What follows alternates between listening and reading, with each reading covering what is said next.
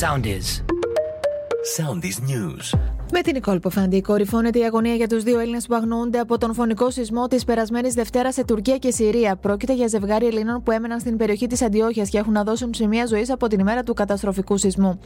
Οι διασώστες κατάφεραν νωρίτερα να απεκλωβίσουν ύστερα από 94 ώρες έναν 17χρονο που ήταν παγιδευμένο στα χαλάσματα από τον σεισμό στην πόλη Καζιαντέπ της Τουρκίας.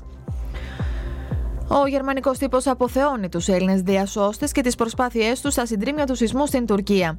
Την Ελλάδα και προσωπικά τον Πρωθυπουργό για τη στήριξη που παρέχει η χώρα μας στην Τουρκία μετά τους φωνικούς σεισμούς ευχαρίστησε μέσω ανάρτησης στο Twitter ο σύμβουλος του Τούρκου Προέδρου.